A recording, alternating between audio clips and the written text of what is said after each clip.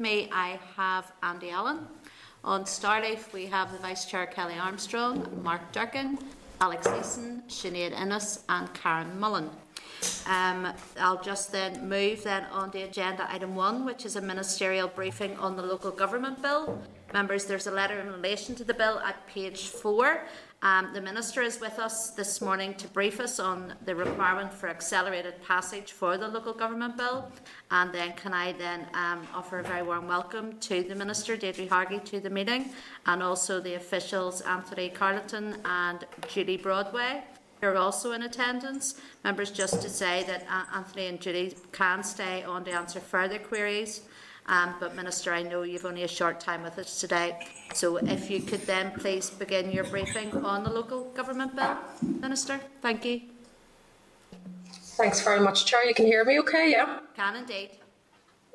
Okay, thanks very much. And again, yes, apologies, I have a 9:30 meeting with an outside group, so I know Anthony and that will stay on. But again, just to thank the Chair and the committee for the opportunity just to come along and present this today and the request for accelerated passage for the local government amendment bill.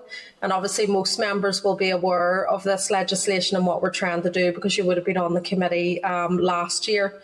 And obviously the pandemic in the background for the need to take this through again is the pandemic is still with us. Whilst there are some easements around restrictions, social distancing and those types of measures are still very much in place, and this is continuing to place a substantial impact on local government in terms of delivery of services, but also decision making.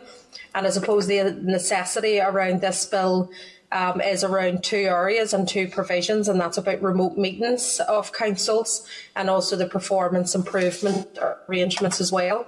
Obviously, you'll remember back in 2020, April of last year, the department made a flexibility to district council meetings, but there was a sunset clause inserted, so it allowed council meetings to be done virtually. The sunset clause then was running to an end there on the 6th of May this year, thinking that the pandemic would have come to an end from where we were sitting last year.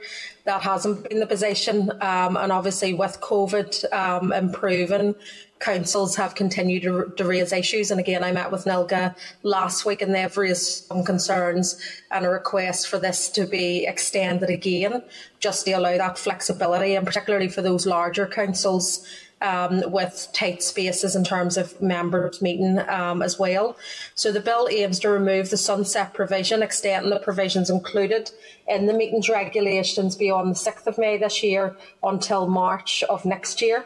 It would enable councillors to follow public health advice, obviously on social distancing, but also to continue to contribute in their democratic programme and to make decisions at local councils.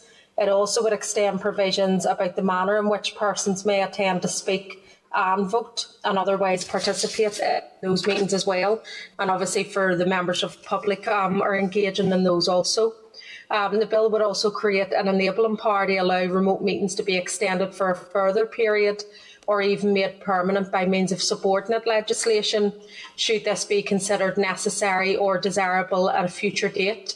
Now, I know some of this has been raised also by councils. I know it's been raised by some other ministers when I brought this to the executive last week. And I suppose before we done anything definite, we would want to make sure that we engaged, that we looked at any unintended consequences. So primarily this piece of legislation is to extend and to have that sunset clause by March of next year.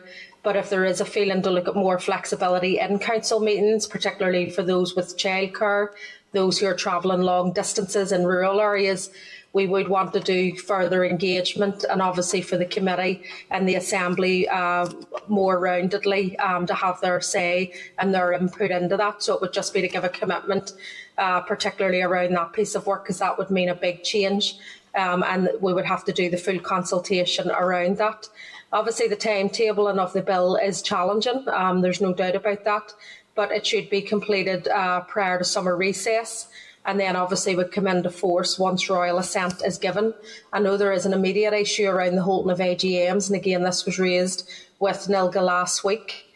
My officials, Anthony and co, have been engaging with Solace and NILGA, and with local councils around remote meetings, and councils are looking at arrangements currently in terms of holding those AGMs in the absence of the legislation, and we're going to continue to work with them. And indeed, from the COVID monies that was put in, if there's an issue around financing or looking at a larger venue, then those costs can be covered. The other issue then around performance improvement, obviously the Local Government Act 2014 put in place a framework for support for the continuous improvement in the delivery of council services.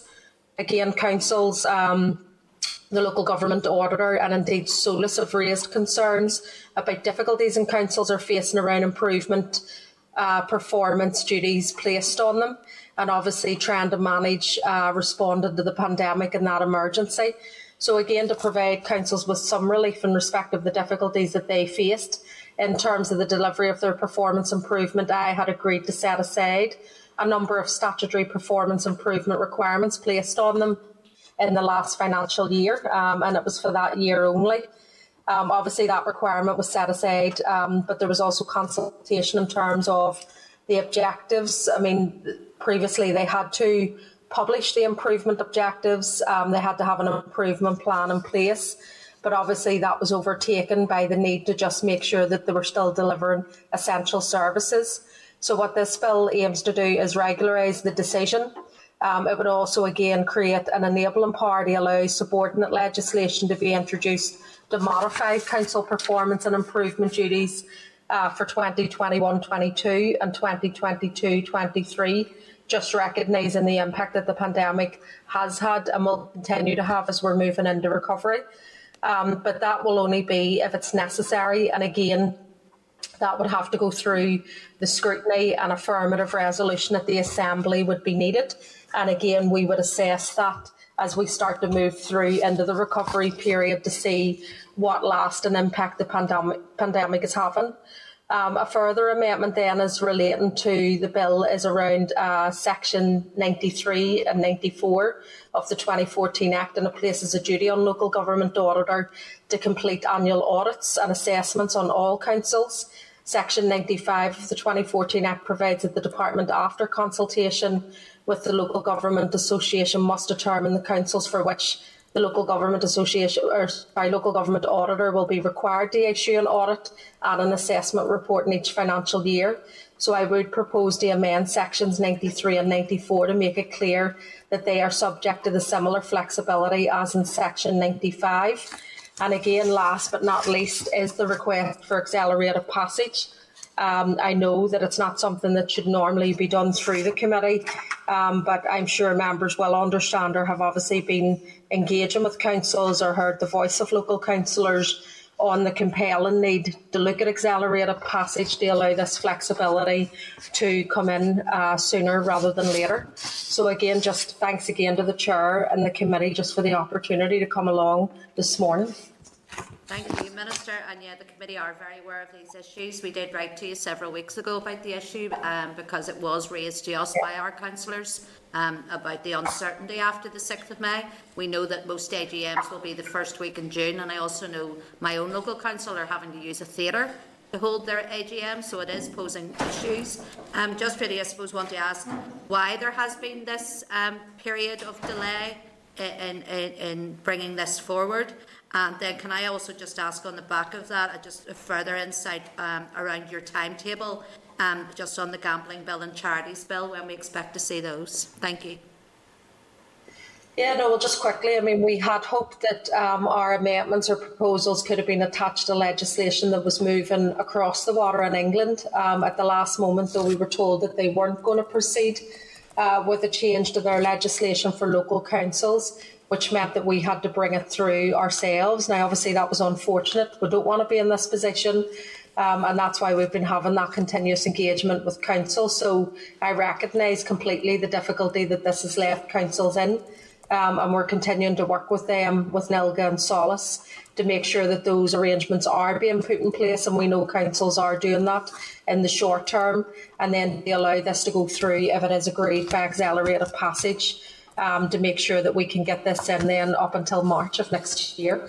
The other issue, then around charities, and there's papers with the executive at the moment on those other issues. So I am hopeful with executive approval that we can start to progress those in terms of moving the legislation shortly. So as soon as I can get that clarity from the executive, I'll notify the committee. Okay, thank you, Minister. Kelly, you have your hand up. Bring Kelly in. On silent. Sorry, hold on a minute, Kelly. Don't think it's you. Kelly's microphone's muted. Kelly, your microphone's muted. No, not. Oh dear. Oh dear, oh dear. Still on mute. Kelly's own microphone. It's saying on our system, Kelly, that your own microphone is on mute. She's saying it's not. Okay, I'm going to... Alright, we'll see if we can sort that out. Anybody else, any questions they want to ask the Minister? Nobody else has their hands up or has anything they want to ask of her until we can try. Sorry. Go ahead.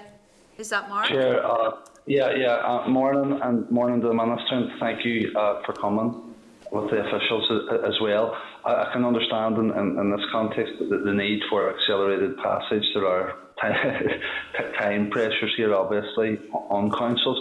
I was just wondering, however, in terms of amendments to the local government reform bill, is this a missed opportunity? Is there other work needs done? I was thinking specifically around the Councillors' Code of Conduct and where that was at.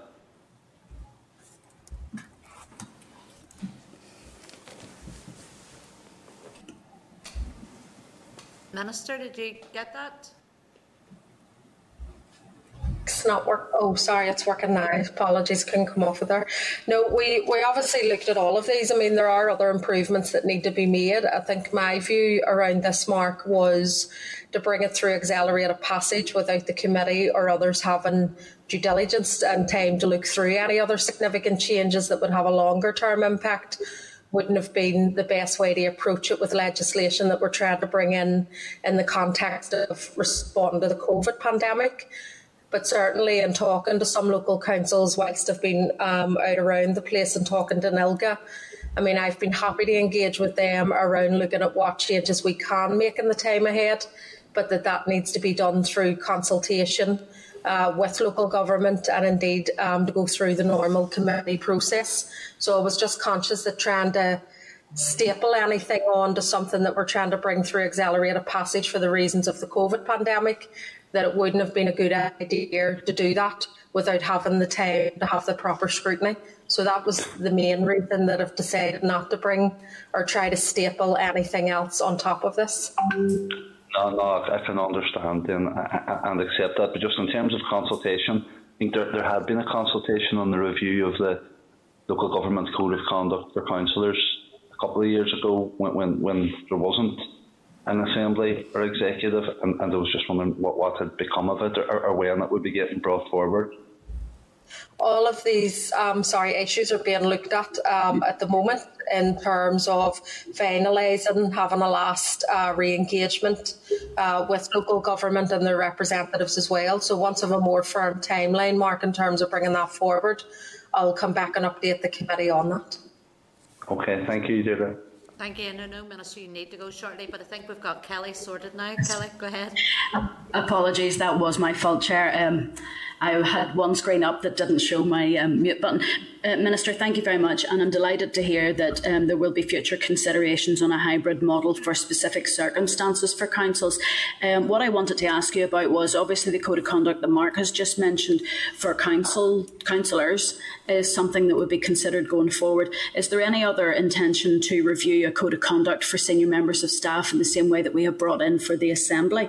And I'm just wondering, there is an issue with remote access to council meetings. The way that the council meetings are being run varies across each council, with some just the way that they're run, mayors cutting out some councillors. The democratic process can be questionable in some areas. I appreciate it will not be for legislation, but is there any intention for the department to provide guidance to those councils to ensure that they have fair and equitable access to meetings for those who are online? I think that was one of the reasons, Kelly, why we didn't want to rush anything through that would have a permanent, because again, as you say, you could make a decision that could have an unintended consequence, which could actually thwart the democratic process. So we want to take the time. I recognise, I was out in rural areas within the last week, and some are travelling, 40, 50 miles to get to a council meeting. Sometimes those meetings last 10, 15 minutes, depending on what that is. And there's a mixture of feelings. So you can completely understand the rationale for that, or if it's somebody with childcare responsibilities and trying to encourage women into politics and all of that as well. But I want to take the time to make sure then that we're engaging, that we're going to have that consultation. I think when I met in Ilga last week, it's something that they would welcome. And obviously they do want to see a change as well coming forward, because I think it has shown that we can do things differently. But again, I know there will always still be an aspect that will be face-to-face in certain contexts and circumstances. So there is a commitment from me that we are looking at this now. We're not waiting on it. We are going to be looking at this now in terms of trying to bring forward a review and how we can improve it, and making sure that there is a standardised approach in terms of equality and engagement across all of the councils. Notwithstanding that, different councils will have different issues that may arise, but that there's a standard approach in terms of conduct and all of those issues. So again, I suppose that just demonstrates the need that we do need time to consult and to make sure that we get it right as much as we can. So again, once we kind of look at this in terms of a timetable and a review and how we're going to engage, we'll come back and inform the committee, because I know in fairness it is something that a lot of members and, the chair has written on that just are keen to look into more. Thank you. Okay, thank you. No other member has raised that they want to speak on any further on that. The Minister, thank you. I know that you need to rush on. Do you have another meeting? Thanks very much. Appreciate you being here today, okay? Thank you. Thank you. Thank you. Bye. Okay, again, members, Anthony and Julie are both on here as well. If there is anything else, I'll ask you now. Kelly, go ahead. I was just going to say, just Julie and Anthony, is there a possibility just there, the Minister, I know she covered quite a bit of what I had asked, but we have brought in through the Assembly codes of conduct for instance, special advisors and so on when we had the new decade, new approach. I was just wondering, is there any intentions in your review to have a code of conduct for senior members of staff within councils, just to ensure there's a standardised approach to that? Because just we're getting the impression that chief executives who are all doing a fantastic job, but there is a governance issue there, and I'm just wondering if that's being reviewed. Chair Kelly, thanks very much. At the minute, all chief executives, obviously, are employed by the council themselves. There are broad guidelines that have been issued through the Staff Commission regarding certain elements of recruitment and certain elements of discipline for senior members, but at the minute, as I say, as the employing authority, the onus sits with individual councils as to how they, the terms and conditions and the report on the actions of individual chief executives. It is something, certainly, I know that through the Staff Commission and through others, there's a possibility of looking at the broader sense of on the basis of Nolan principles and general principles, possibly re-emphasising those. But it is, we've looked at those obviously in response to a number of specific queries and things, but as it sits at the minute, as a government department, we're not the employing authority. Yeah. And you have for members, you have the Assembly and various other bodies that could deal with that. So it's a bit tricky. I think probably the Minister is minded to look at re-emphasising possibly the broader principles of public life in both behaviour of executives and of members of councils, in the broader sense of, as you were saying earlier on, how the virtual and the hybrid meetings are adhered to. I think the ministers are aware as well of some areas where there's possibly need to re-emphasise again the governance of that, in terms of subcommittee meetings and access to the public and access to many others, a more general push to a more openness and transparency. And that's really why the Minister was keen that this is an extension, a later review of whether it should be permanent. So it'll give the Department time, in conjunction with councils, to review both the workings of that, how it sits with open and transparency. But specifically, it's difficult for the Minister to consider the role of senior officers for council as their direct employees of the council themselves. Thank you. I think I agree with the Nolan principles being brought in. It just seems to be a facet of public life that it depends on the council that they're involved with, and that standardisation is something I'm very concerned about, because most of us in this room have constituencies that may straddle a number of council areas, and the variation between councils is astonishing for constituents. They don't understand it, and to be honest, it's extremely difficult for us to work through. Some of the rules, for instance, with regards or how councils have taken up how they work with planning, how they deal with the general public, is now I can understand them having different costs, fees for different things, but the standardised approach is, to be honest, breaking constituents' hearts, never mind our hearts trying to deal with them. I currently have four council areas that fall into my constituency, and they're all very different from each other. There seems to be no rhyme nor reason to it. It would be helpful if there was some sort of a comparator or a consideration made for how difficult it makes constituents when councils make such varied and different approaches to things. But thank you. Okay, thank you, Kelly. Any other member, any question that they want to ask before we say goodbye to Anthony and Julie? No, nobody else has indicated they want to ask anything further. Then can I just then ask the committee, are you content then that we use accelerated passage for this? I know that we're not overly happy about accelerated passage, but in the circumstances this one cannot wait. So can I ask then, are we content? Yeah. Okay, all right. Thank you, members, and thank you, Anthony and Julie, for your time today. Thank you. Thank you very much. Thank you. Okay, members, we're going to then move on to agenda item 2, which is apologies. Have we any apologies for today? No. Okay, then I'll move on to agenda item 3, which is the draft minutes. Members, you'll find the draft minutes for the meeting on the 13th of May 2021 at page 9 of your meeting pack. Can I ask members, are you content to agree the minutes of the 13th of May as drafted? Agree. Okay. Excuse me. I'll move on then to chairperson's business. Members, you'll be aware that the Minister has established a Culture, Arts and Heritage Recovery Task Force to consider measures to support the reopening and recovery in the short term, paving the way for a longer term strategy for culture, the arts and heritage. The committee has received a letter from the Department. Terms of reference for the task force is in your table papers. It is planned that the task force will deliver its report and recommendations to the Minister for Communities by the 9th of August 21. The aim is that the measures proposed should be practical and achievable, and both the proposals and their delivery are to be exercises of co-design. So can I ask members if you have any comment? Are you content to note that? Content. Content. Okay, thank you.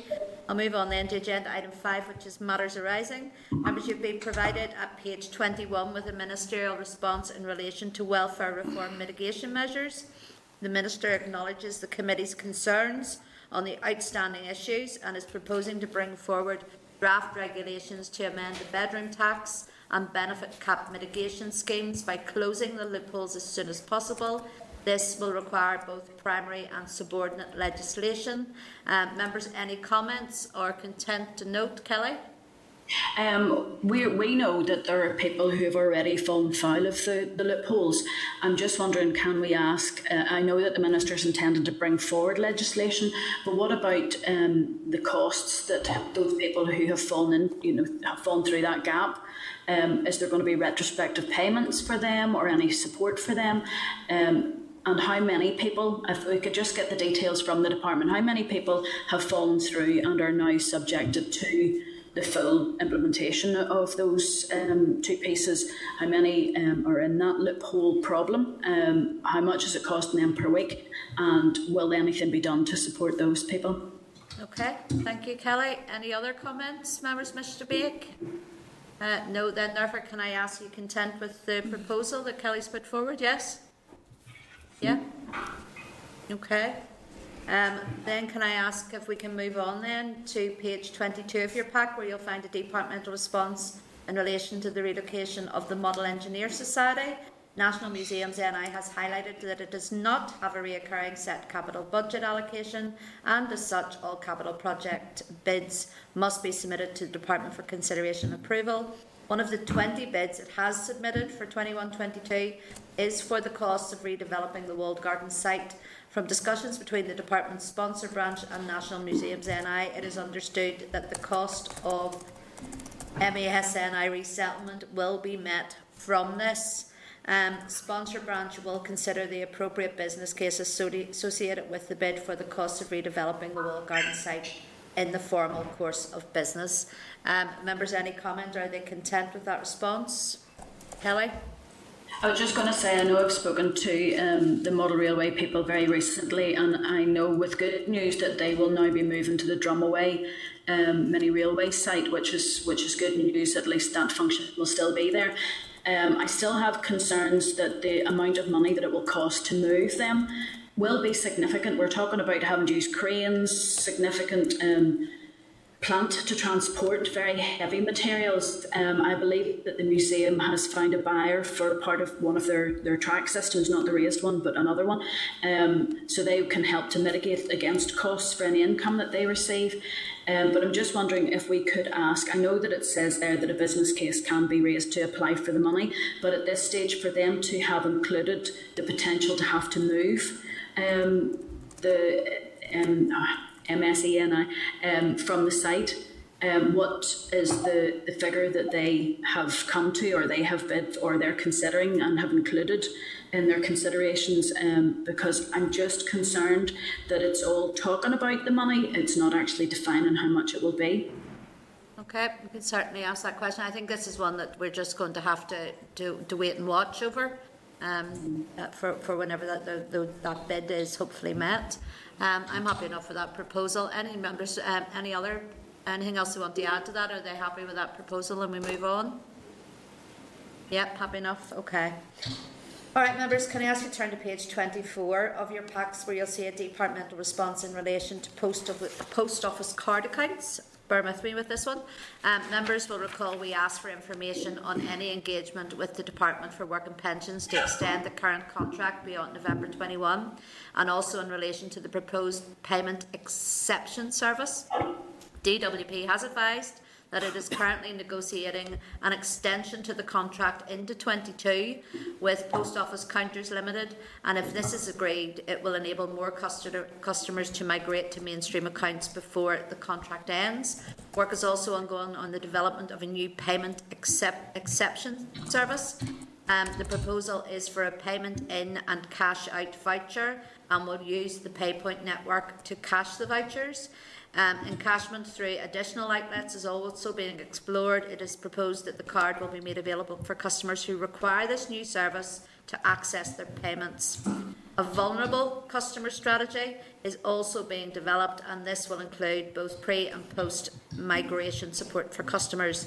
DWP has indicated that a high proportion of affected customers already have an existing bank account which could be used for their pension or benefit payments, and that the new payment exception service will provide a service for those who are unbanked and absolutely need it.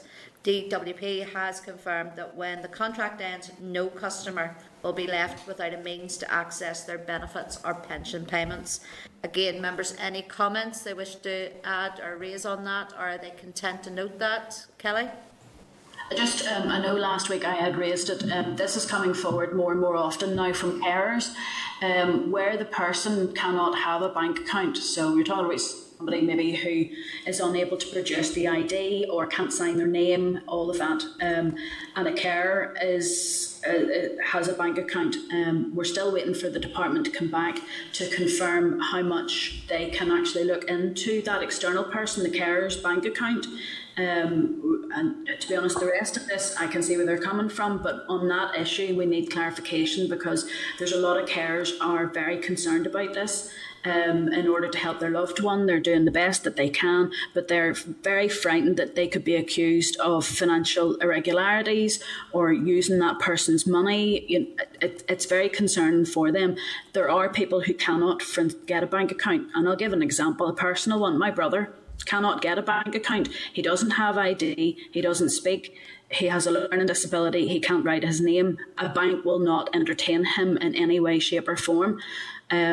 His money is received by my dad, but there are other carers who I've spoken to who have said, happy enough to use my account, but I know that when you receive a benefit, your bank account is opened up for scrutiny, but this is my money. I'm only using my bank account to allow this person's money to be, their benefits to be paid for them. So it's just to get the clarification of how much that external, the carer, the external individual or the family member, that their bank account then becomes open to the benefits system. No, I absolutely get that, and I know from that the letter it says that a vulnerable customer strategy is being developed. So you would like to think that there has been input put into that from those carers organisations to highlight some of those issues. That maybe would be good to ask also who they're consulting with in their vulnerable customer strategy. In order to pick up on many of those points you've raised, so we could ask that question as well. That will be DWP, of course, but I'm happy enough with your proposal also. Members, any other comments on that, or happy with the proposals that have been said? Chair, sorry, just on that, I'd love to know why a vulnerable customer strategy is only being developed now, when this policy has been pursued for a few years now, and impacted adversely on many vulnerable people. I don't know how they're only doing that now, to be honest. Just the fact that they've identified that a lot of people affected already do have bank accounts. I know Kelly has asked a question about that. I wonder in terms of what if it's a joint account? And I'm thinking back to welfare reform and some of the flexibilities we got around that. But is there potential in it if they have to use a joint account? Could there be people impacted by financial abuse? Potentially, people aren't going to be getting their own money essentially, potentially if it's going into a joint account. Just over the past couple of weeks, I've had one constituent, and I know there's probably plenty others out there similarly affected, who did have a bank account that she very rarely uses. This is a woman of 86.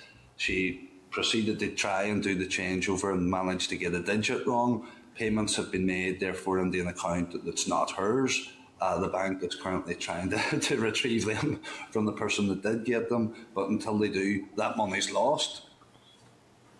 Yeah, it doesn't make sense at all. Mark, you're quite right that a vulnerable customer strategy is being developed. Yeah, because that we know that there are many vulnerable customers who use these services, and how they didn't know that some time ago is beyond me.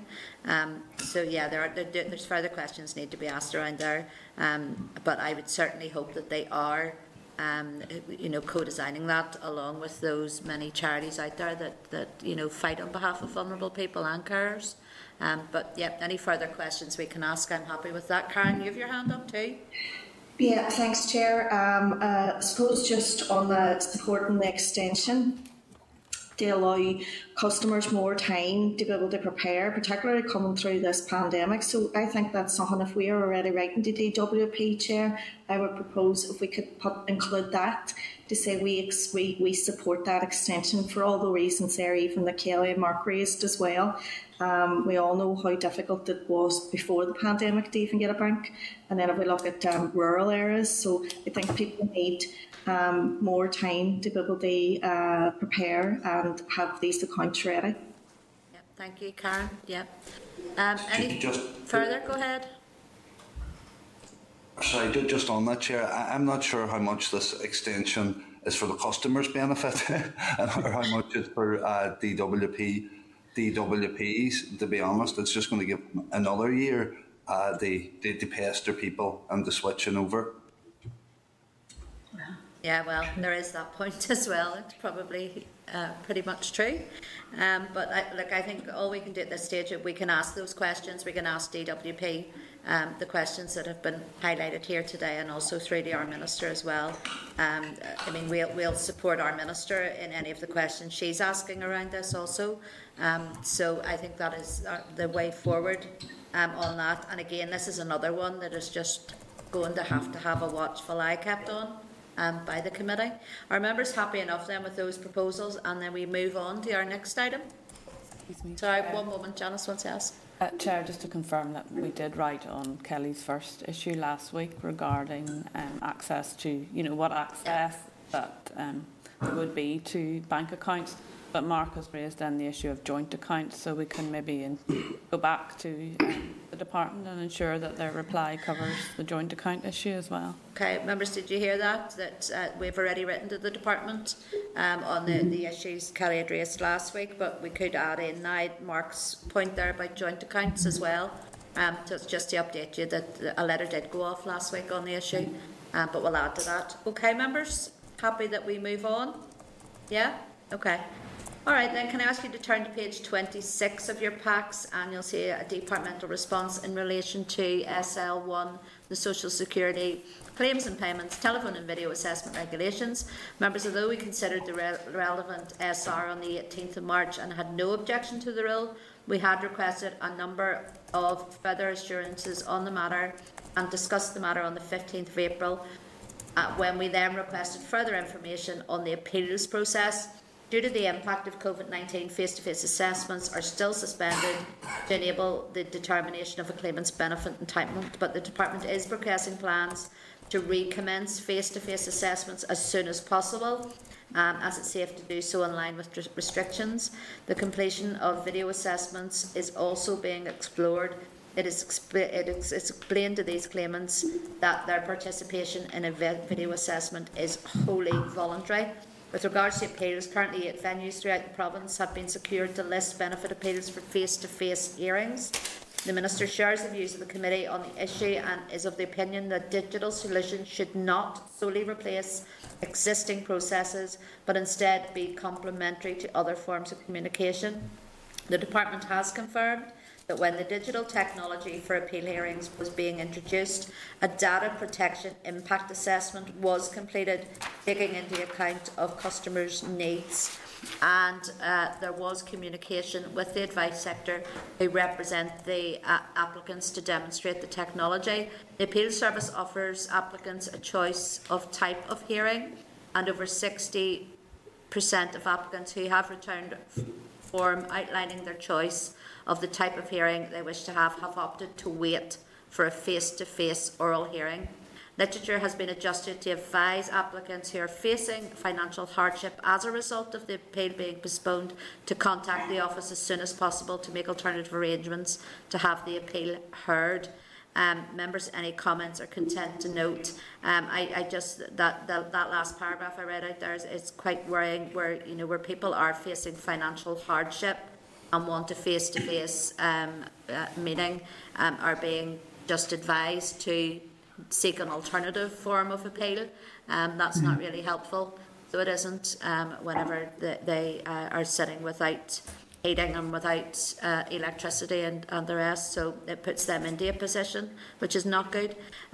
Kelly, you have your hand up.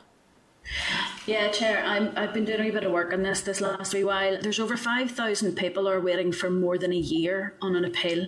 Now, we understand the COVID pandemic has thrown everything out, but we have to remember that in some instances, when someone's waiting for appeal, that their claim continues until it hits 12 months and then it stops. So I think we should be writing as a committee to the department to ask them, of those 5,000 people, it's more than 5,000 people who have been waiting for longer than 52 weeks, how many of them have actually had their benefit stopped because it's more than 52 weeks. The 8 venues has me slightly concerned. Where are those 8 venues? Is this still in courthouses? Can we just get the details on where those 8 venues are? Has there been any further work in the appeals service moving to more friendlier places than courthouses for appeals once we come out of this? And I'm assuming that those 8 places are fully accessible, but it would be useful just to get clarification from the department of the accessibility audit that has been completed on those buildings prior to them being picked. No, that's a very good point. I know all of us, I'm sure at some stage, have gone to appeals with our constituents, and I mean it is already very intimidating for the applicant, never mind having to walk into a courthouse and to do the appeal, so that's certainly a good point. Members, any other comments they wish to make on this? Are they happy with the proposals that have been set out? Yes? Can we move on? Good, okay, content, thank you. Then can I inform members then that we had written to each department requesting the amount of funding that had been provided to the voluntary and community sector in the past financial years, or past financial year rather. We have a response in this week's pack from 2 departments. At page 28, you'll find a response from the Department for Education. It says it has provided over 30 million for regular non-COVID funding related and funding to community and voluntary service organisations, plus almost 10 million for COVID-19 related funding during the 2021 financial year. And at page 29 is a response from the Department of Agriculture, Environment and Rural Affairs, and they say that the total amount of funding provided by the department in the past year to the community and voluntary sector was almost 4 million. Then can I ask members any comment or content to note? Content to note. Content to note. So, Chair, I don't want to be a pest to them, but I wonder, could we ask them for sort of a breakdown of that? You know, community and voluntary sector is broad as well, but if they could break it down a bit more, I'm just conscious then, because that will enable us to see as we get responses from other departments and hopefully breakdowns or more detailed responses from other departments, what groups are getting what. Do you think what was the point of this exercise? Nope, we can absolutely ask those questions. I'm happy enough with that. Members agreed? Agreed. Okay, members. All right, that is the end of matters arising. Just before we move on to the next agenda item, which is our briefing in the budget, I'm just going to take a short break just to prepare for the next witnesses, okay? Northern Ireland Assembly, Committee Room 29. This is the Northern Ireland Assembly, Committee Room 29.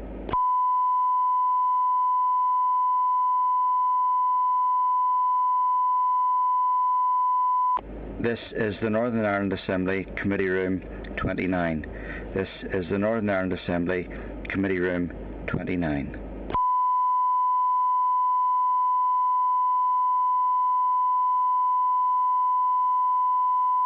This is the Northern Ireland Assembly, Committee Room 29.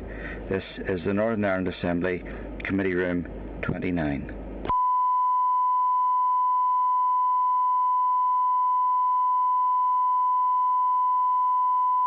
This is the Northern Ireland Assembly, Committee Room 29. This is the Northern Ireland Assembly, Committee Room 29.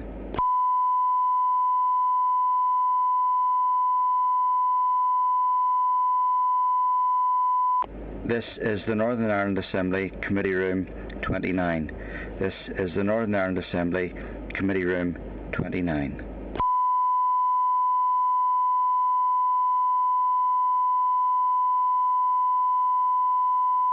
This is the Northern Ireland Assembly Committee Room 29. This is the Northern Ireland Assembly Committee Room 29.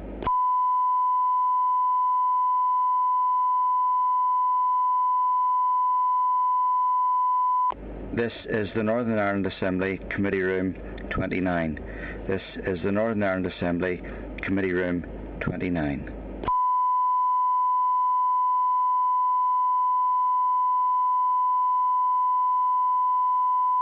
This is the Northern Ireland Assembly Committee Room 29. This is the Northern Ireland Assembly Committee Room 29.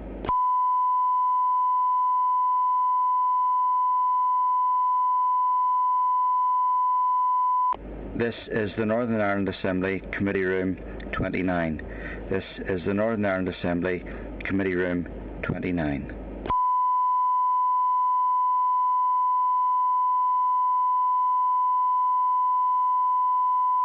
This is the Northern Ireland Assembly Committee Room 29. This is the Northern Ireland Assembly Committee Room 29.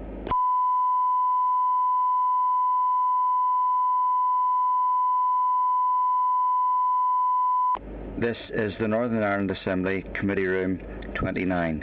This is the Northern Ireland Assembly Committee Room 29.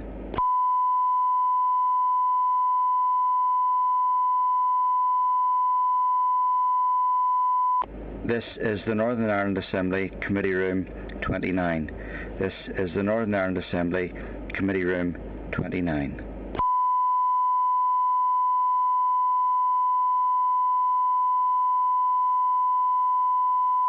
This is the Northern Ireland Assembly Committee Room 29.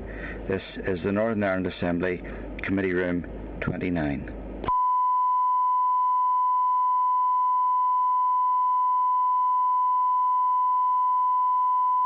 This is the Northern Ireland Assembly Committee Room 29. This is the Northern Ireland Assembly Committee Room 29.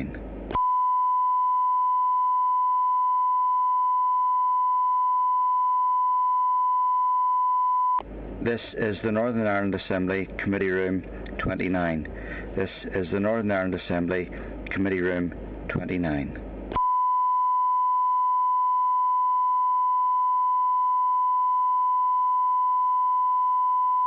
This is the Northern Ireland Assembly Committee Room 29. This is the Northern Ireland Assembly Committee Room 29.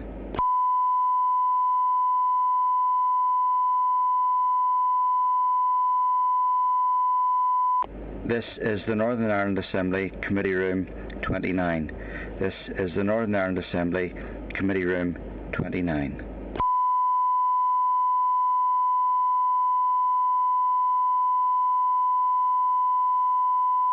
This is the Northern Ireland Assembly Committee Room 29. This is the Northern Ireland Assembly Committee Room 29.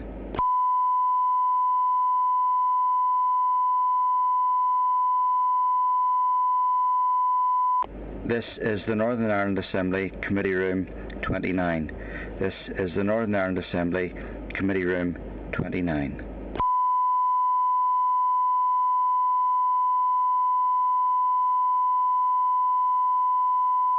This is the Northern Ireland Assembly Committee Room 29. This is the Northern Ireland Assembly Committee Room 29.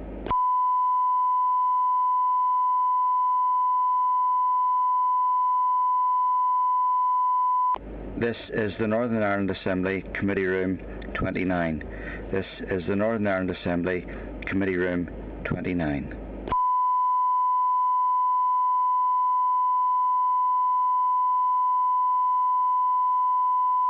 This is the Northern Ireland Assembly Committee Room 29. This is the Northern Ireland Assembly Committee Room 29.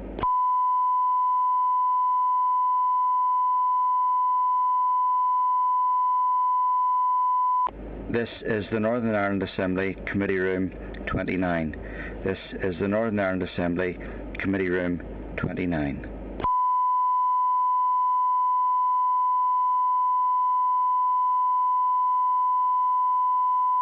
This is the Northern Ireland Assembly Committee Room 29. This is the Northern Ireland Assembly Committee Room 29.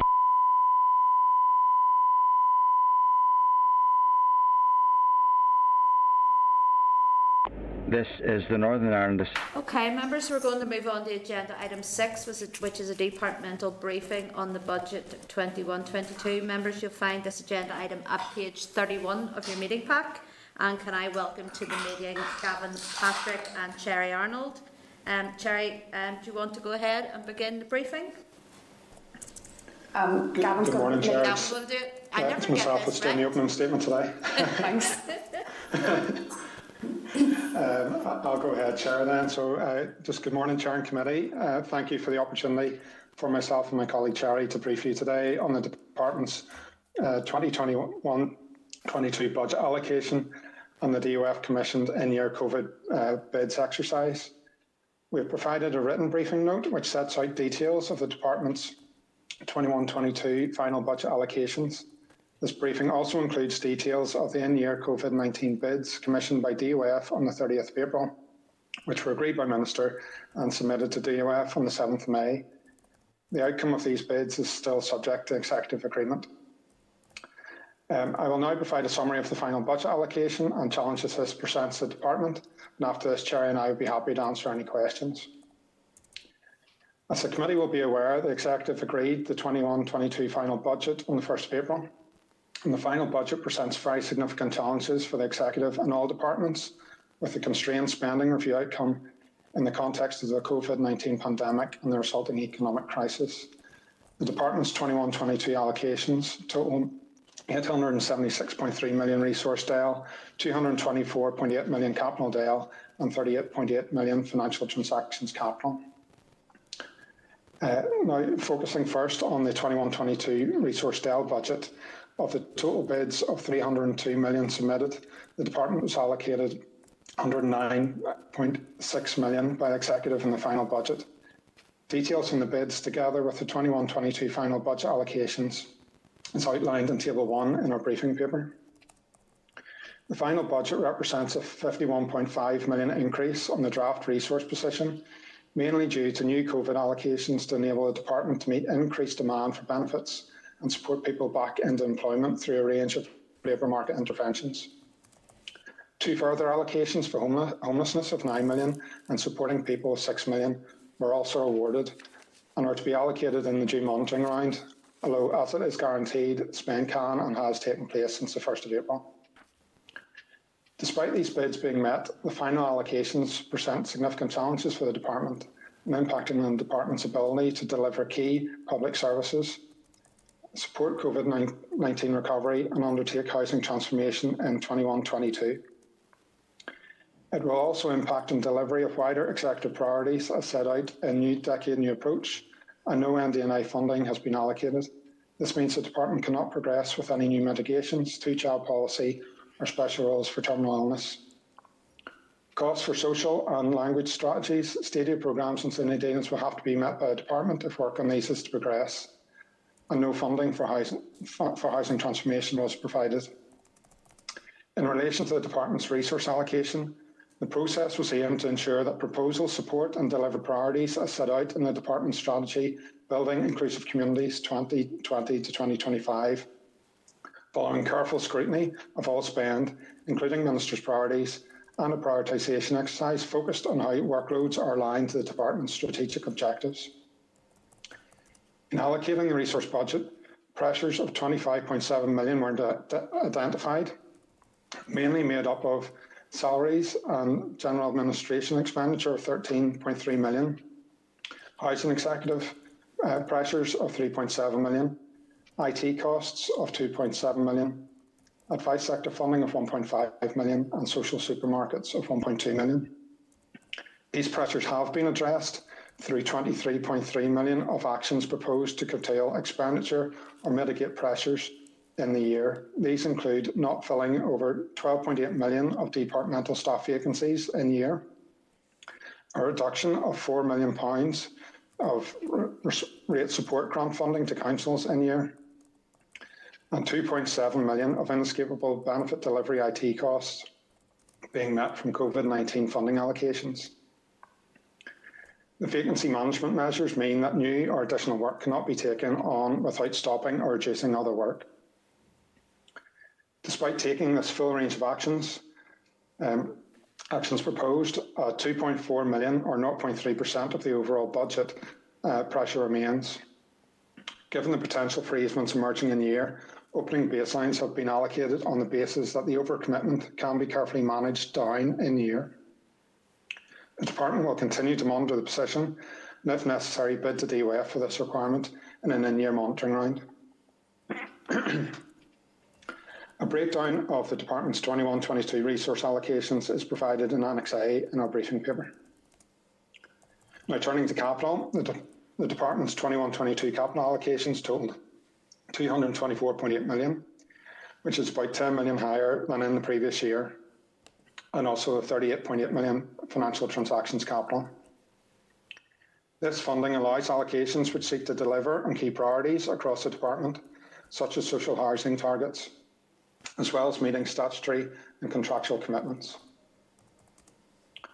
Over-planning is a key tool to mitigate against the risk of underspending in capital, especially when dealing with single-year budgets. Therefore, throughout the year, it will be necessary to replace some of the initial planned projects with alternative projects that will deliver the same outcomes. In making the Department's internal allocations, an overcommitment of 18 million has been included, and further projects totalling 8.7 million remain on standby in order to maximise spend in the year and to manage this risk. The overcommitment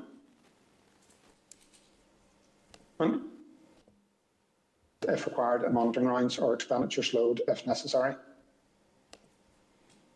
The Social Security expenditure in Northern Ireland is funded by annually managed expenditure, or AMI, directly from Treasury and HMRC, and is outside the Executive's block grant. The Department's AMI budget allocation for the year totals 7.4 billion. Total breakdown of the Department's AMI budget allocation based on forecast requirements is provided in Table 3 of the briefing. Following the Executive's agreement of the 21-22 budget, there remains some unallocated funding, which has been held centrally pending further assessment of forecasted costs for 21-22. And on Friday, the 30th of April, DOF commissioned the first COVID-19 exercise for the year, and a review was then carried out on all unmet COVID-19 bids and potential areas of support. Table 2 in the briefing provides details of the Department's COVID-19 bids that were not met in the final budget and the revised requirements submitted to DOF on the 7th of May. A number of minor revisions were made to the previously unmet bids. These were IT Assist laptop support requirements were reduced as the Department of Finance is partly meeting this cost in the year. Social supermarket requirements will be met from a reallocation of funding due to the staff vacancies. And Sports Sustainability Fund and food intervention requirements have increased due to the revised assessment of need given the COVID-19 restrictions in place. The outcome on these in-year bids is subject to Executive agreement. So to conclude, further briefing will be provided to the committee as part of the monitoring round process and other budget exercises as the year progresses as we seek to utilise the budget available. And I hope you find the briefing today informative, and Jerry and I are happy to take any questions. Thank you very much, Gavin, and I certainly fully understand there are significant challenges ahead. Can I just start off just for a point of clarification? Just my first question, the total of the 876.3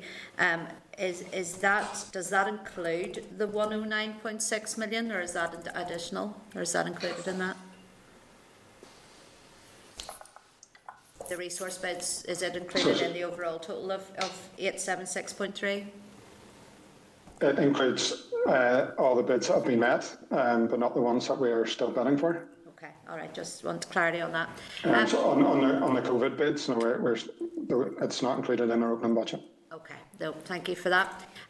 Just then, want to just bring up, at draft budget stage, you advised the committee that an urgent efficiency exercise is being carried out in the department to look at what could be stopped or paused or done differently. How has that exercise progressed? Are you able to tell us any information on that? Yes, Chair.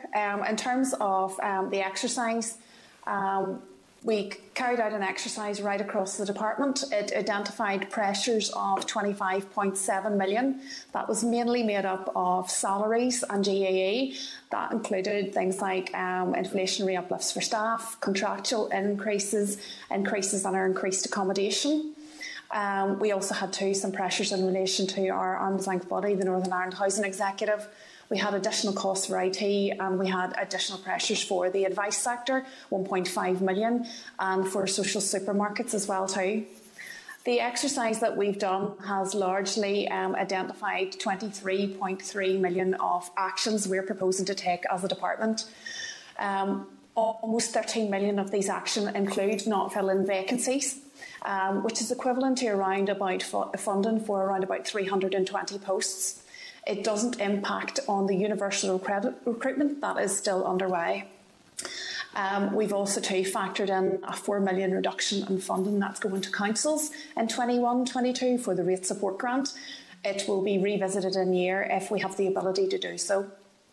We've also had additional COVID allocations allocated to the department in the region of 2.7 million that are covering off our IT delivery costs. As a result of the work that we've done, we have reduced the department's opening pressures to around about £2.4 million, which is 0.3% of our overall resource budget. However, given the potential for some easements possibly emerging in the year, we are operating our opening baseline with this pressure, and we will try to carefully manage this pressure down in year. We also have the opportunity to bid for funding in the in-year monitoring rounds. Hopefully that assists in addressing that question. No, and thank you. That was very detailed. The only bit probably I would pick up on is the staff vacancies part, because that's a massive amount of money saved. I take it that we have, that we're confident that is not going to impede service delivery in any way. No, it has been considered across the department. Obviously, our core service delivery we've bid for and were successful in obtaining 24.9 million for the universal credit service delivery. The other work we will have to curtail or do it over a long period of time, but it won't impact on our customer service delivery. Thank you for that. Chair, sorry if I just add, obviously it does mean that, as I mentioned, the opening statement won't be able to take on necessarily additional pieces of work and so on. Curtail that. And maybe, Chair, as well, maybe I picked up the wrong number whenever you asked me the first question. Sorry, the 109 million was the opening, is part of the opening budget. Sorry, I thought you meant the new bids that we're putting through into COVID. Sorry about that. So. Not a bother, no problem. Andy, I know you need to leave. There's something you want to say? Just a quick supplement to your point, Chair, and I appreciate that it'll probably not have it to hand, but the 320 staff to 15 million, can we get a breakdown of that to see exactly where across the business areas that those staff are going to be? Yeah, did you get that, Gavin? Yeah? Yes, we'll be able to, we'll try and provide an appropriate breakdown for that. We'll come back to you. Thanks. Okay, thank you. Just want to move on then to capital projects within the one-year budgets. You had mentioned there in your paper about the over-planning tool that is being used to mitigate against these risks by including projects that can be used to backfill and any slippage. What types of alternative projects have you identified that could be used? Well, I suppose one example is in urban regeneration areas that, there's a list of projects that can be taken forward and they can be moved and brought forward, or indeed if funding was short could be held back if necessary, but our view would be that we'll be able to bring them forward if need be. So obviously within capital you're looking more than 1 year, and there are plans in place looking forward into 1 year, so we will try and bring those projects earlier if required. Yeah, I'm sure there's many an idea that most of us could come up with that could be used for that money, so we could as well. And just further on that, it's just asking what's most at risk in those budget allocations. I know certainly within my own area, the issue, which is an extremely emotive issue, is around the tar block strategy and action plan. And I know that is a large amount of money as well, and it is part of it. It's not a one-year plan; it's a multi-year plan. And I would be quite happy if that was at risk now, just on the record. But is there stuff like that? Is that being looked at? I don't have the detail of that one in particular with me today, Chair, but again we can come back to you. But certainly I know it is, as you say, a priority and being looked at by the Housing Executive and will be treated as such within any allocations. Okay, thank you. I have a few more questions, but I'm going to open up to members and then I'll not be accused of stealing everything. So I have Alex first, and then Kelly, and then Mark. So Alex. Thank you, Chair. Thank you for your presentation. Just a few wee questions. The increase in your overall budget, would most of that increase, I think it's 109 million, if I'm right, would most of that or the vast majority of that be because of the COVID pressures? That's my first question. The second is, taking those COVID pressures out that this potential increase is, how much of an actual increase have you actually got if you take that out, if you know what I mean? My second question is funding for community groups for the likes of SPOD, neighbourhood renewal in areas at risk. Have they all stayed the same, or has there been a decrease in that? So I'd be keen to hear about that. And I was a wee bit concerned about you'd applied for funding for food interventions, and I was wondering that seemed to be zero. So if I'm wrong on that, can you correct me? And it's something that I think's been extremely vital over the last year and a bit. So I would be keen to see if anything can be done, because I think it's quite vital at the moment as well, because just the way things are. Thank you. Okay, Alex, I'll take the first part of your question. In terms of the 109 million, it included 42.8 million that was allocated for our existing welfare mitigations in the current financial year. So that's largely to continue with social size criteria, otherwise known as bedroom tax, and to our benefit cap. We also, as part of our COVID-19 recovery, bid for 24.9 million for our additional universal credit recruitment, which was met in the final budget allocation. It included 26.8 million for new labour market interventions. That includes the launch of Job Start. And also too, it includes £9 million for homelessness and a further almost £6 million for supporting people in the current financial year. With the exception of the 42.8 million for mitigations, the remaining funding allocated has all been allocated for COVID. Okay. And then just coming in on your other 2 points, Alex, just on the community and voluntary, you mentioned neighbourhood renewal. Those lines have been protected, so they have carried forward from the previous year. There's been no reductions in those lines. In relation to food interventions, we do have the bid in for COVID funding of £1 million, and that's still subject to executive agreement. And again, as you mentioned, that has been a crucial element of the COVID response, and there's about 14.5 million in the previous year on that. Obviously, a lot of that was in the first part of the pandemic. Tied in with that, we have the social supermarkets. And while we've been able to fund that from our baseline funding and welfare funding, so there is funding available for social supermarkets for this year. Okay. Thank you very much, Chair. Thank you. Thank you, Alex. Kelly?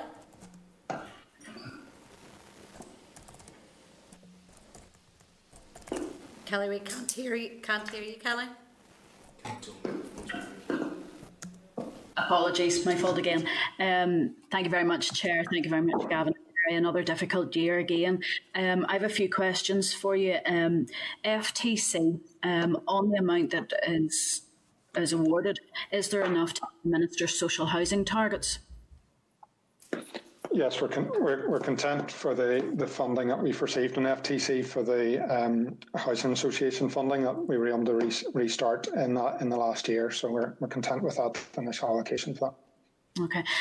Just to pick on Alex's point before, when the allocation for food that we know has been so important throughout the COVID period, I've noticed that it says that social supermarkets, while it hasn't been allocated or it hasn't been successful in the bids made, that you're hoping to find that £1 million from within the savings that are made from not recruiting staff.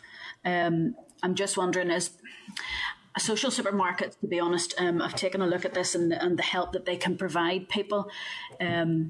In fact, all of the banks do this, but in particular, social supermarkets have an option to help people come out of poverty. I'm just wondering, that £1 million, I'm assuming, is just to keep things as they currently are with the existing number of social supermarkets as opposed to developing them? Yeah, there have been previous plans to roll out the model, and obviously due to the pandemic, that didn't happen last year, but it's now the intention to take forward the co-design work with councils and other stakeholders to agree how best to expand the model across 11 council areas and implement that in year. Okay. I'm really disappointed that the Minister had bid for the money for people to be able to access PIP who have terminal illness, in a speeded up way. We know that Westminster hasn't taken it forward. It's under £2 million. Is there any potential that, like social supermarkets, something can be found in year to make up that money, or is this out for another year unless there's additional June monitoring round or later monitoring round money found? Yes, Minister is very committed to bringing this forward. You're correct. We had bid for £2 million, and that £2 million would have covered 6 months in the current financial year. However, there is a requirement now to bring forward legislation, and it's unlikely that we would incur spend in the current financial year due to the lead time required for the legislation. We are, at the minute, within the department, undertaking policy development and analytical work in terms of special rules. However, any changes, as I mentioned, will require primary legislation through the Assembly and funding discussions too, which will need to be had with Department of Finance, Treasury and the Executive. Minister has indicated, however, that once the necessary approvals have been secured, she will announce the way forward. And we're hoping, of course, that Westminster maybe in a future budget changes their mind and brings it in so it would come in under Amy as opposed to basically a welfare mitigation that we're having to take on ourselves here. Yeah. Yes. I just want to check, on the child funeral fund, absolutely, when a family hits that, I don't know how they cope with it. But I was just wondering, is that a duplication of the Department of the Economy's proposals, or is it for communities to pay that? I just wondered, I know that it's in there as well. Well, as an interim measure, local councils had agreed to voluntary waive certain fees in relation to child funerals. Obviously, we've bid, it wouldn't be a duplication of the Economy's. We bid for $700,000 to establish a child funeral fund in the current year. Department officials are still working on the development of that scheme, and we will be submitting an in-year bid in the June monitoring round for that funding. Thank you. I'm just thinking as well, the Minister is committed to working through legislation to close the welfare mitigations loopholes, but there doesn't seem to be any bid involved here at this stage to cover the costs of those for those people who have fallen into the loopholes. Would you be hoping that if the Minister does take this forward later in the year that there would be maybe money down the back of the sofa during one of the monitoring rounds to cover that amount? So we had the costs of closing the loopholes included in the 42.8 million that we bid for and was allocated for this year, and that will allow those loopholes within benefit cap and social sector size criteria schemes to be closed. Obviously, it's a priority of our Minister to bring that legislation forward, and the Department's working on that at present. Okay. The final one I have, and sorry I'm asking a lot of bitty questions of you. I'm a little bit concerned about the Disabled Facilities Grant through the Housing Executive. There doesn't, maybe I'm reading this wrong, there doesn't appear to be money set aside for that this year. Does that mean that there wouldn't be that type of work coming forward? And it does look like for the Housing Executive, I'm looking at, and I'm maybe picking this up wrong, on Table 1, the resource bids and allocations, like the Housing Executive's regional revenue pressures, there has been no allocation for them. I'm just wondering what impact that will have on the Disabled Facilities Grant and maintenance.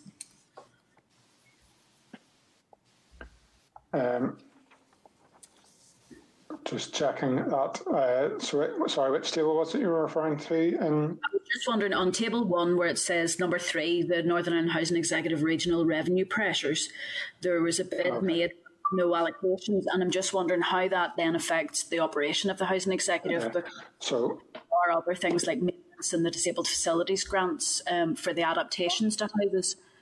Okay, so when we had another look through, and the Housing Executive provided their pressures, and when we took into account that, when we got the final budget, the pressures they indicated at that stage were 3.7 million. And when we looked at the saving measures, we were able to introduce, we were able to cover 2.7 of those pressures, and therefore asking the Housing Executive then to, in a similar way, I guess, as the department is looking to maximise use of our budgets for the Housing Executive to do the same and look at their savings proposals. Therefore I would say at this point that they should be prioritising their spend, and as you say, disability adoptions would I would have thought be a priority for the Housing Executive and the board to take forward. Yeah, and just a final one is the resource bids, Table 2 for the COVID recovery. Oh, please, we need this so badly. When do you think that we'll get news on that? I take it that's with the executive. It's for the executive to make a decision, and we've presented our bids, and obviously we'd hope to hear that as soon as possible. But yeah, I think we all do. It's a tough year this year. Here's hoping that at least that COVID recovery and the updated bids can come forward. Thank you very much, and thank you for answering all my questions. Okay, thank you. Thanks, Kelly. Then can we bring in Mark? Thank you, Chair, and thanks to Gavin and Jerry for coming along with this report today. A few of the points I was going to make have been made, but just in terms of the mitigations, the new welfare mitigations, 57.65 million that hasn't been made. What was that to be, given that there's the two-child rule and the terminal illness are separate? Yeah, so Mark, we originally had submitted a bid for 147 million. We did reduce it because of lead time for legislation in year to the 57.5. That was to bring forward a range of new mitigations that was in line with the Northern Ireland Human Rights Commission report, and it included bringing forward cost of work allowance, additional payments for carers, a Best Start grant, additional payments to children in low-income families, additional payments to offset disabled people in low-income houses, UC contingency, also too we had in offsetting the two-child policy and administration costs. These mitigations are not affordable within the department's final 21-22 allocations and would need executive decision. There's obviously at the minute the department has prioritised its response to the pandemic. However, is planning to take forward a mitigations review. The review will be taken forward by an independent panel, and it will make recommendations on a future costed prioritisation exercise. It will need to go back to the executive, obviously too, for consideration in terms of funding. Okay, thanks, Cherry. And Cherry, talking in terms of the benefit delivery response and use is for the universal credit jobs that I always harp on about every time you're in, that recruitment is currently underway. Do we know what stage that's at? Because I know a number of people who've got a letter to say, yeah, you've been successful, but it doesn't say when the department will be back in touch, when they might be starting. Has anyone actually been recruited yet? They have, Mark. So obviously you're correct. We to administer the significant increases that we've seen really in our caseloads, we have progressed recruitment of an additional 900 staff, and that is underway. The initial recruitment exercise, it launched in October. However, it was impacted by COVID-19 restrictions that have been in place from December, and that as a result has delayed the recruitment. To date, the department has recruited 367 new staff, and a further 158 successful applicants are currently going through their offer and their pre-appointment checks. Obviously, in terms of affordability, as I've mentioned, the department had bid for the cost of that recruitment in the current financial year, and we were successful in receiving 24.9 million to cover the cost of the staff and the additional IT required.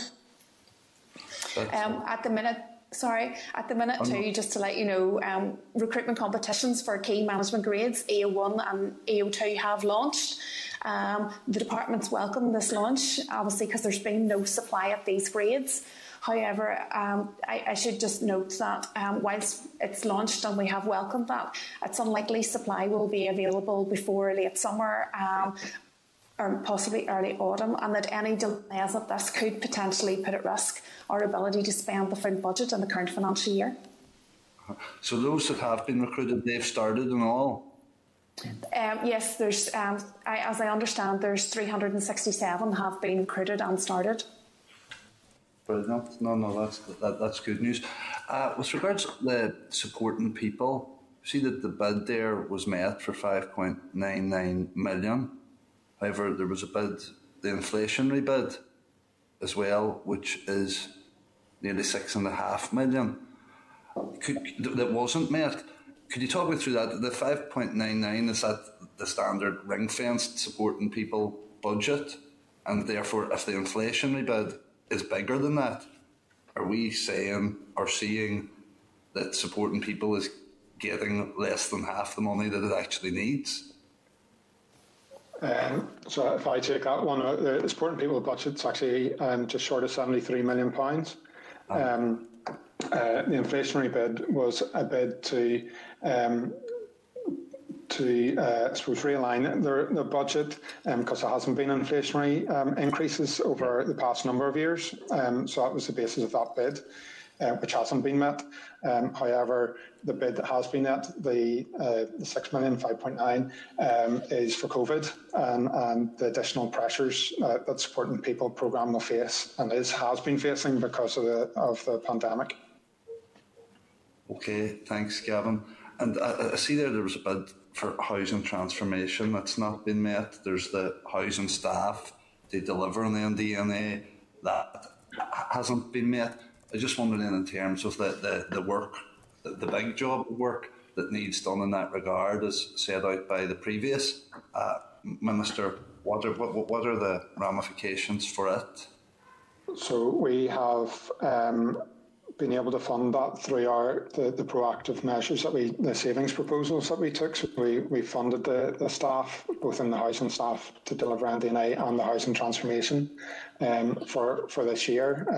That 500,000 for housing transformation is I suppose the initial work that needs to be carried out, and for example, developing the business case. Future years, the need for funding there is much greater, and that we will obviously bid for that in future year exercises. So the work is being taken forward, but we've had to make savings elsewhere to be able to fund that within our baseline. Okay, thank you. And then finally, it's in the COVID recovery bit, I think. Sorry, I can't find it right now, Gavin, but was it the grants to councils, the 17 million? It hadn't been met. There's possibility, I suppose, that could come through with more COVID money coming from London, I guess, yeah? Or what's that? So councils received 85 million last year, and they were able to keep all of that because of the crucial work that they've carried out on the front line during the COVID. And the 17 million was the remainder of funding that they felt they required for this full financial year. At this stage, the bid is in, but it is for the executive then to assess the bids across all departments, whether or not that funding comes forward to us. So we're waiting that decision. Okay, well, thank you, folks. Thanks, Chair. Thank you, Mark. Just to follow on from what Mark was saying there, I mean, it is concerning that those COVID recovery bids, when we look at even culture, arts and heritage recovery, sports recovery, all of those things that are vitally important as well. So what sort of impact will that have overall if those bids are not met? Well, I suppose where we were able to provide funding in last year, the funding has stopped for this year. So in the recovery for arts and sports in those sectors, there wouldn't be any further COVID funding schemes for the organisations that are obviously facing difficulty. Hence, we have placed these bids, and the Minister has been clear of the need to get funding for these. But as I say, these are being considered by the executive across all departments and all the pressures facing all departments. But we have flagged them from our departmental point of view. No, and I'm sure the executive has numerous bids, and I know all departments will be fighting their corner. But I know certainly we will be supporting our Minister and fighting her corner as well for her department. No doubt about it. Members, any other further questions, Andy? Yeah, Chair, just one very quick one, Gavin, in relation to the NDNA bids, 30 and 31, sub-regional and regional stadia. What's the current position with those? Are they unmet, and what are the ramifications? We didn't receive any specific funding for those two bids. However, again, similar to the housing transformation, it was recognised as a priority for the Minister, and we funded those, which are basically staffing costs to take it forward from our existing baseline through the savings proposals that we put in place. Okay, both of those are funded? Yeah. Both regional and sub-regional, so the staffing costs required to take forward the work this year, the funding has been provided for those staffing costs. No problem. Thanks, Chair. Okay, thanks, Andy. Any other member want to ask any questions? Don't see any other hands up at present. No. Okay, no further hands are up to ask any questions. Look, Gavin, sorry, Andy always has one last one. Gavin, just it'll come as no surprise. Sub-regional, is there any intention to look at in-year bid in respect to sub-regional and bring it forward, or is that still not the case? Is it going to be later on in the beyond the Assembly mandate that we're currently in? I know the team are still working through in the sub-regional. If they get to the point where that they can take the project forward, we will bid for it or reassess our current capital allocations again. As I mentioned, if there's easement. So at this point, there's no funding in this current year for the sub-regional, but it will be continually reassessed as the year goes on. Okay, and just in terms of FTC, and I know you touched on this with Kelly's question, is there any consideration within the department of increasing the bids around FTC to increase the housing output? FTC, certainly we have been looking at to see if we can avail of more of that type of funding, and it's something that we will continue to.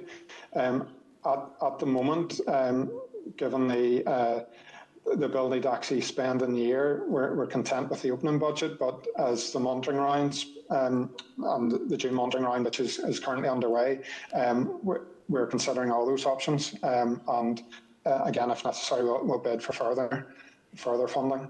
Thanks, but I guess we want to make sure that we're realistic in what can actually be delivered as well. So at the moment, we were content with the original allocation. Okay. Sure. Hold on, two ticks. Are you finished, Andy? On this time, Chair. Thanks. Okay, Frag, come on, go ahead, Frag. First of all, I'm sorry, I'm having serious problems with my computers, and I have to get up to the assembly and get somebody to have a look at them. But thank you for your perseverance in this. But just picking up on a number of things, there are quite a number of bids that have went in. and obviously rests with us executive as a whole. And it would be interesting to maybe even get a report on that, why there's a delay, because in many ways, running through it, the whole assembly, communities provide many life-changing programmes, and the bids are essential, not only for the continuity of them programmes, but also to take you out the end of what has been a terrible year for everybody across the north. So is there a possibility that we could write the executive asking them for a breakdown of the bids and what if any, delay there's been and why? I certainly can seek advice on that and see if we can do that. I don't know if Gavin or Cherry have anything, if they have that information, that detailed information. So I was going to say it'd be for the Department of Finance really collate that information rather than ourselves. So we wouldn't have the visibility of all the bids across the other departments that we would be able to share. Sorry, Captain. I'm just talking about from the bids from the Department of Communities. As I stated, communities is in many ways a life-changing department, dealing with the most difficult and underprivileged people and the things. So I think it's important that we get an understanding, and if there is any difficulties with the bids that are getting in, what they are. We're happy to provide a summary of the bids that we've submitted, and where there's been delays, and obviously flag those, or where funding hasn't been allocated.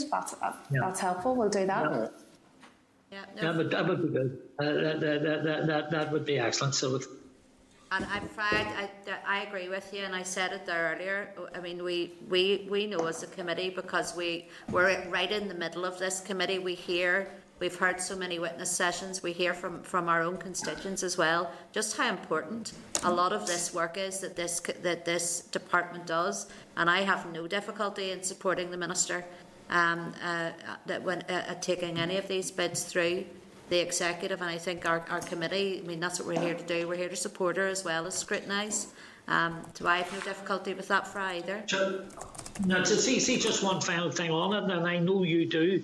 I know that the rest of the committee supports it on it, but I think we have to continuously recognise that in this minister, we have a minister who gets it, who knows the importance of moving this all forward, and whether it's in housing, whether it's in benefits, whether it's in the community development sector. She's been there, seen it, done it with a T-shirt. So I think that, and for our department also, I think the last year for everybody has been a very large learning curve, and hopefully we're coming at the other end of it. So I think we obviously need to, as much as possible, to say to the department, well done.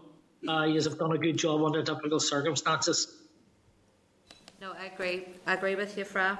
Absolutely, it has been, monumental, the work that has been done throughout this department during COVID, and I certainly recognise that. Cherry or Gavin, anything further that you want to add, picking up on any of Fra's points or anything else? No, nothing at this stage for me. Maybe Cherry does. Yeah, no, nothing further to add. We'll come back on the queries raised on both the staff posts and a summary of our bids. That's grand. Thank you very much. Okay, no other members has indicated to come in, so you've been given plenty of time to raise your hand and you haven't. So can I then just thank Cherry and Gavin for your time with us today. Thank you. Okay. Thank you. Thank you. All right, members, we're all back in the spotlight now again, all of the members. So I'll move then on to agenda item 7 with your permission, which is correspondence.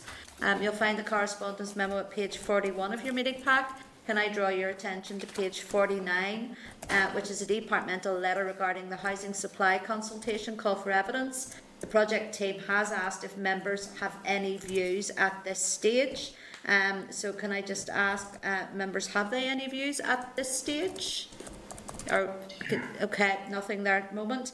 Then can I just ask then, members, are you content with the memo as drafted, or is there anything you want to bring up under correspondence? No content? Okay.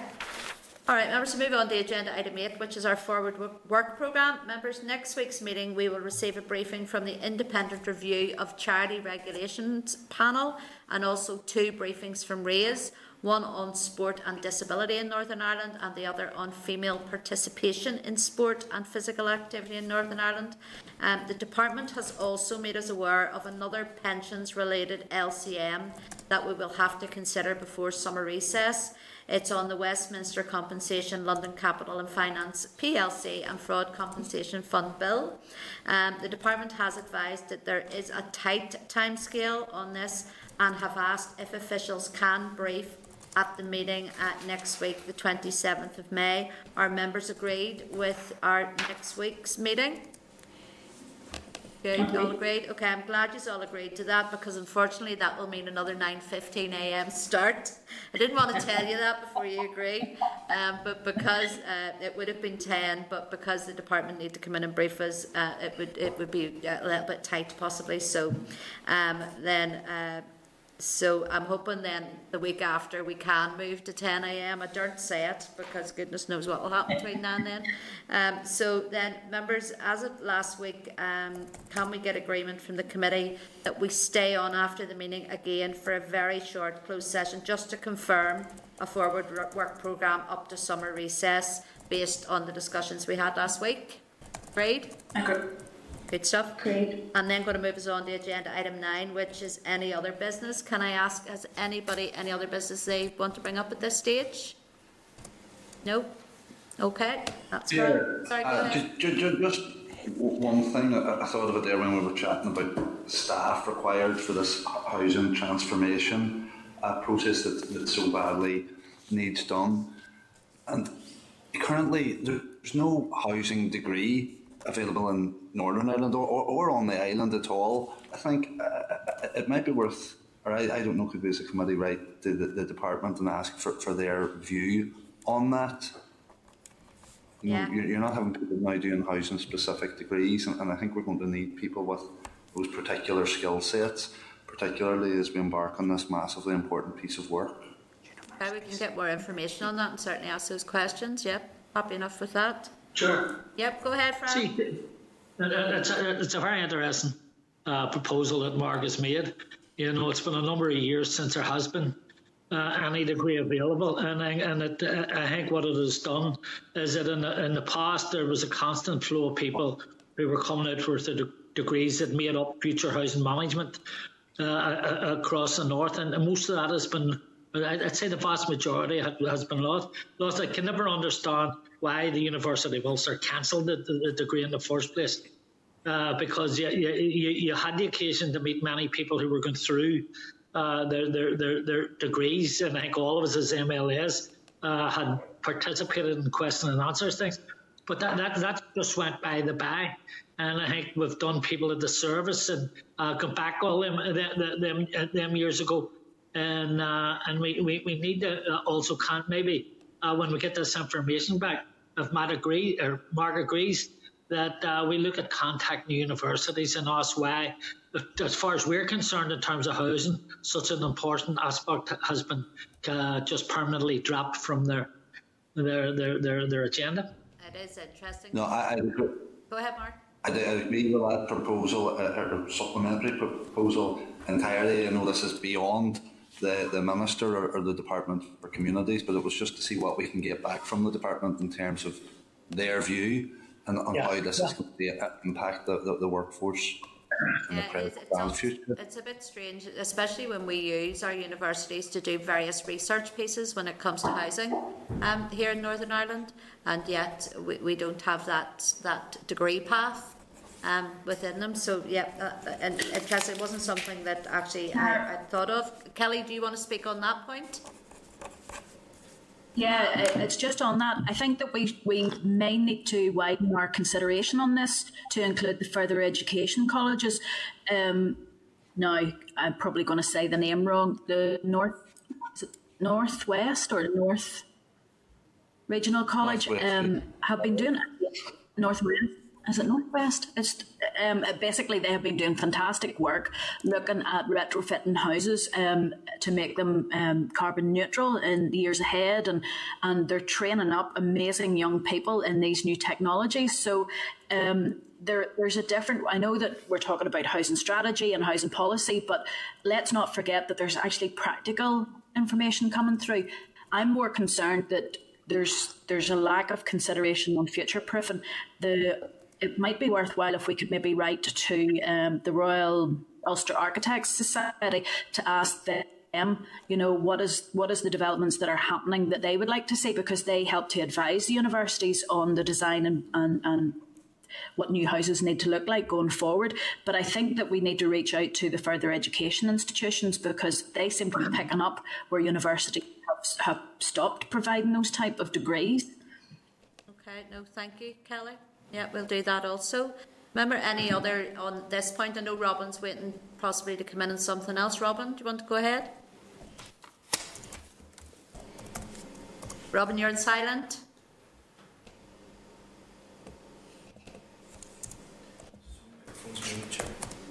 Your device is muted. Can you try again? Okay, we're still muted for some reason.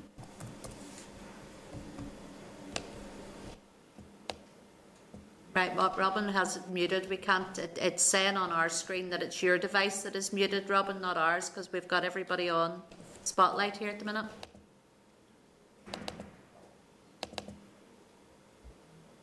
The joys of technology. Try again, Robin. No, still can't hear you. Still can't hear you. So we can't. No, it's not working, Robin, I'm afraid. I'm sorry, we can't seem to hear you. Sorry, say again. Ask them to email us. Yeah, do you want to, well, you can email us through if you want. We are still on here for a little while longer. But to say, or to put it through your question, Robin, there's not a problem. Or message me, either or. I'll highlight it. So I will. It's just again, the joys of technology. Yeah. Chair, sorry, go ahead. Just on the housing matter that you were talking about, the housing degrees, just as really as a reminder to the committee that we heard from the UK Collaborative Centre for Housing Evidence at the planning day last September. Okay. Which Ken Gibbs spoke to us, he was the co-director, so there is a UK-wide Collaborative Centre for Housing Evidence. I don't know how strong the links are with the NI universities. We could check that. We could check that and ask, maybe ask some questions of them as well. Yeah. No, that's fair enough. Sure, I can hear you now. I can hear you now. Right, okay. Sorry about that. I don't know what was going wrong there. It's the point that indeed Kelly was just in ahead of me. I do know that, and this would be going back probably a couple of years, that the Belfast Metropolitan College were looking at the potential of them becoming a degree awarding college. I happen to think that much the same as others, that housing is of such an importance, but it is a qualification that has a great deal of portability and opens doors for those who take that degree. But it might be worth, Chair, in terms of the overall college's approach, really raising the query with them as to whether or not there is the potential for them to work towards the establishment of a degree within colleges, as opposed to perhaps asking the university to bring back a degree that they had already dropped from their curriculum. That probably does mean work for the university, for the colleges, but it can be both a practical degree and a very conceptual degree. No, thank you, Robin. Yes, I think we do need to write to several people on this to try and get that information together. And then when we do get that information together, then we can then also write to the Department of Economy as well, as to how this gets progressed. No, look, thank you for bringing up those issues. Any further AOB anybody wants to ask or any other issues you want to highlight? Nope, we're all right, yeah. Okay, then I'll ask you to move on to agenda item 10, which is date, time and location of our next meeting. Our next meeting will take place next Thursday, the 27th of May, at the lovely time of 9:15 a.m. here in room 29. Members, please stay on the line and don't be disappearing off because we're going into closed session.